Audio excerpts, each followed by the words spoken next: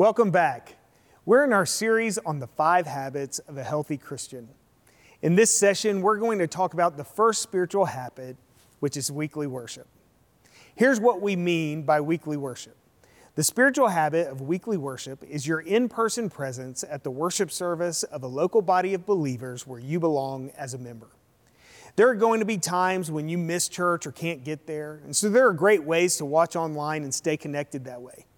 But the regular habit that will form us as disciples is belonging to a local church and being there to worship each week. It's been the norm for the people of God throughout the Old and New Testament to set aside a day for worship. Old Testament Israel met on Saturdays in observance of the Sabbath, whereas the New Testament church meets on Sundays in remembrance of Christ's resurrection. But the larger principle is the same. The people of God assembled together to worship the Lord on a weekly basis. This is even part of the First Baptist Dallas Articles of Faith, which are based on the Baptist faith and message. Article 8 says, "The first day of the week is the Lord's Day. It is a Christian institution for regular observance. It commemorates the resurrection of Christ from the dead and should include exercises of worship and spiritual devotion, both public and private. Activities on the Lord's Day should be commensurate with the Christian's conscience under the lordship of Jesus Christ."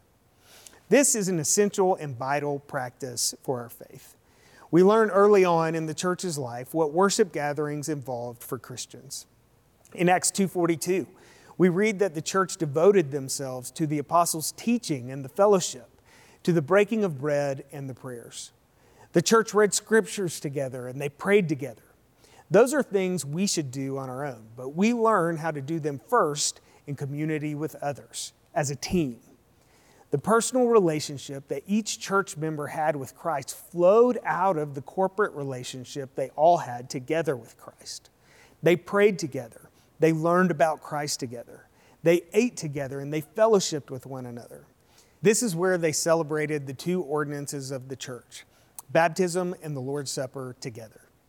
This is what the Christian community did each week when they met together on the Lord's Day. At First Baptist Dallas, the way we try to embody this each week is to have a shoulder-to-shoulder element to worship, as well as a face-to-face element. Our worship service is when we are shoulder-to-shoulder, singing praises to our Lord together and hearing from God's Word through preaching. And then Sunday school is where we are face-to-face. We dig into God's Word. We discuss its implications for our lives. We pray for each other, and we enjoy a time of fellowship together based in smaller groups that are built on age and life stage in classes all across our campus. Now, when we worship together each week, important things happen. First, we are formed together in unity around the shared truth of our faith in Christ. Paul says it this way, Ephesians 4:4-6, "There is one body and one Spirit. Just as you are called to the one hope that belongs to your call, one Lord, one faith, one baptism, one God and Father of all, who is over all and through all and in all."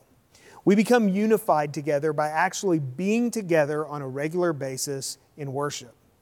Remember, unity is not a universal sameness or uniformity. Paul goes on to say in the next verse, Ephesians 4:7, "But grace was given to each one of us according to the measure of Christ's gift." So the Holy Spirit is building us up into one body that has many members, each with its own unique and important role to play in building up the church and accomplishing the mission that God has entrusted to us. Paul explains a few verses later that the Lord gave the apostles, the prophets, the evangelists, and the shepherds and teachers to equip the saints for the work of ministry, for building up the body of Christ. With Christ as our head, the whole body of the church can work together to grow so that it builds itself up in love. By coming together, God builds us up and uses each member of the body to build the others up into Christian maturity, stability, and mutual love. So many good things happen when we come together. God's Word comes alive in us through the teaching, encouragement, and singing that we offer to our Lord. Paul says in Colossians 3:16, "Let the word of Christ dwell in you richly, teaching and admonishing one another in all wisdom, singing songs and hymns and spiritual songs with thankfulness in your hearts to God."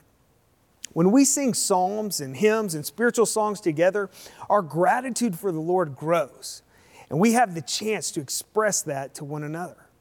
When we see the immense benefits of what happens when we come together, we can also understand why Scripture warns us against neglecting it. In Hebrews 10, 24 and 25, the writer of Hebrews says, "And let us consider how to stir up one another to love and good works, not neglecting to meet together, as is the habit of some." So some are already neglecting to meet together, even in the first century church. But God's word says this bad habit has to be broken so that we can weekly gather together to stir each other up to the love and good works God has called us to do. It is our weekly encouragement and focus on eternal things each Sunday that helps us live well as Christians Monday through Saturday. The ultimate goal of all this is that worship would be more than something we do 1 or 2 hours a week. The ultimate goal is that it would fundamentally shape who we are. As Paul says in Romans 12:1, "I appeal to you therefore, brothers, by the mercies of God, to present your bodies as a living sacrifice, holy and acceptable to God, which is your spiritual worship." The goal is not to make sacrifices. The goal is to become sacrifices. We want our whole lives to be a holy worship offering to our Lord. That is driven by the weekly habit of coming together to worship. I also want to give you some practical guidance and encouragement about weekly worship. I think the best way to develop the habit of church attendance is to find a place to serve. If you have a job, that means people are relying on you. If you're not there, then the job won't get done. The body of Christ will be missing one of its members. Serving can be as simple as helping people find parking spaces, welcoming guests and showing them to where to go, or volunteering to assist in a children's or youth class. It can take many different shapes, but the important thing is that you're faithful and available to help wherever you're needed. Having a place to serve also changes your mindset. In our culture, we often think of ourselves as consumers who go somewhere to be entertained. But church isn't like that, or at least it shouldn't be.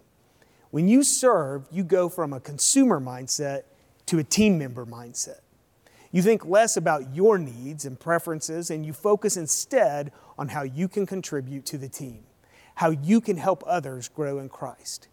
When you serve, I think you will notice you actually enjoy coming to church more, and you find it to be more rewarding than you ever have before.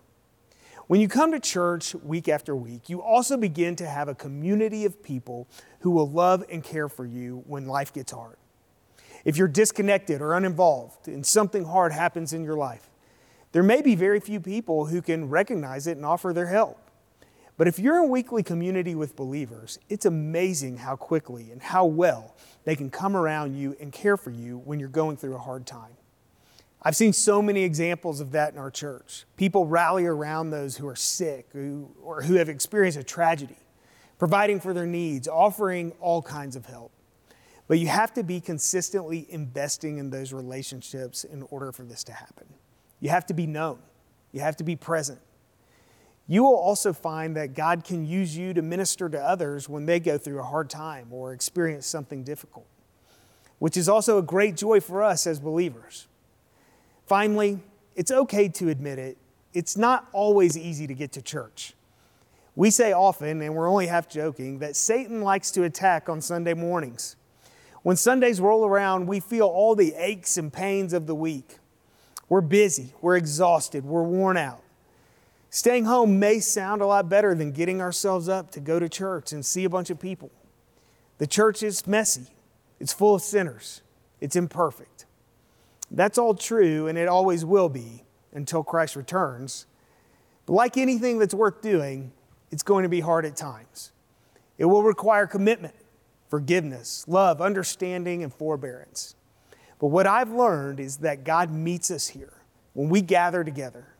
He recharges us in ways that we cannot explain or describe. I know there are many challenges to practicing the habit of weekly worship.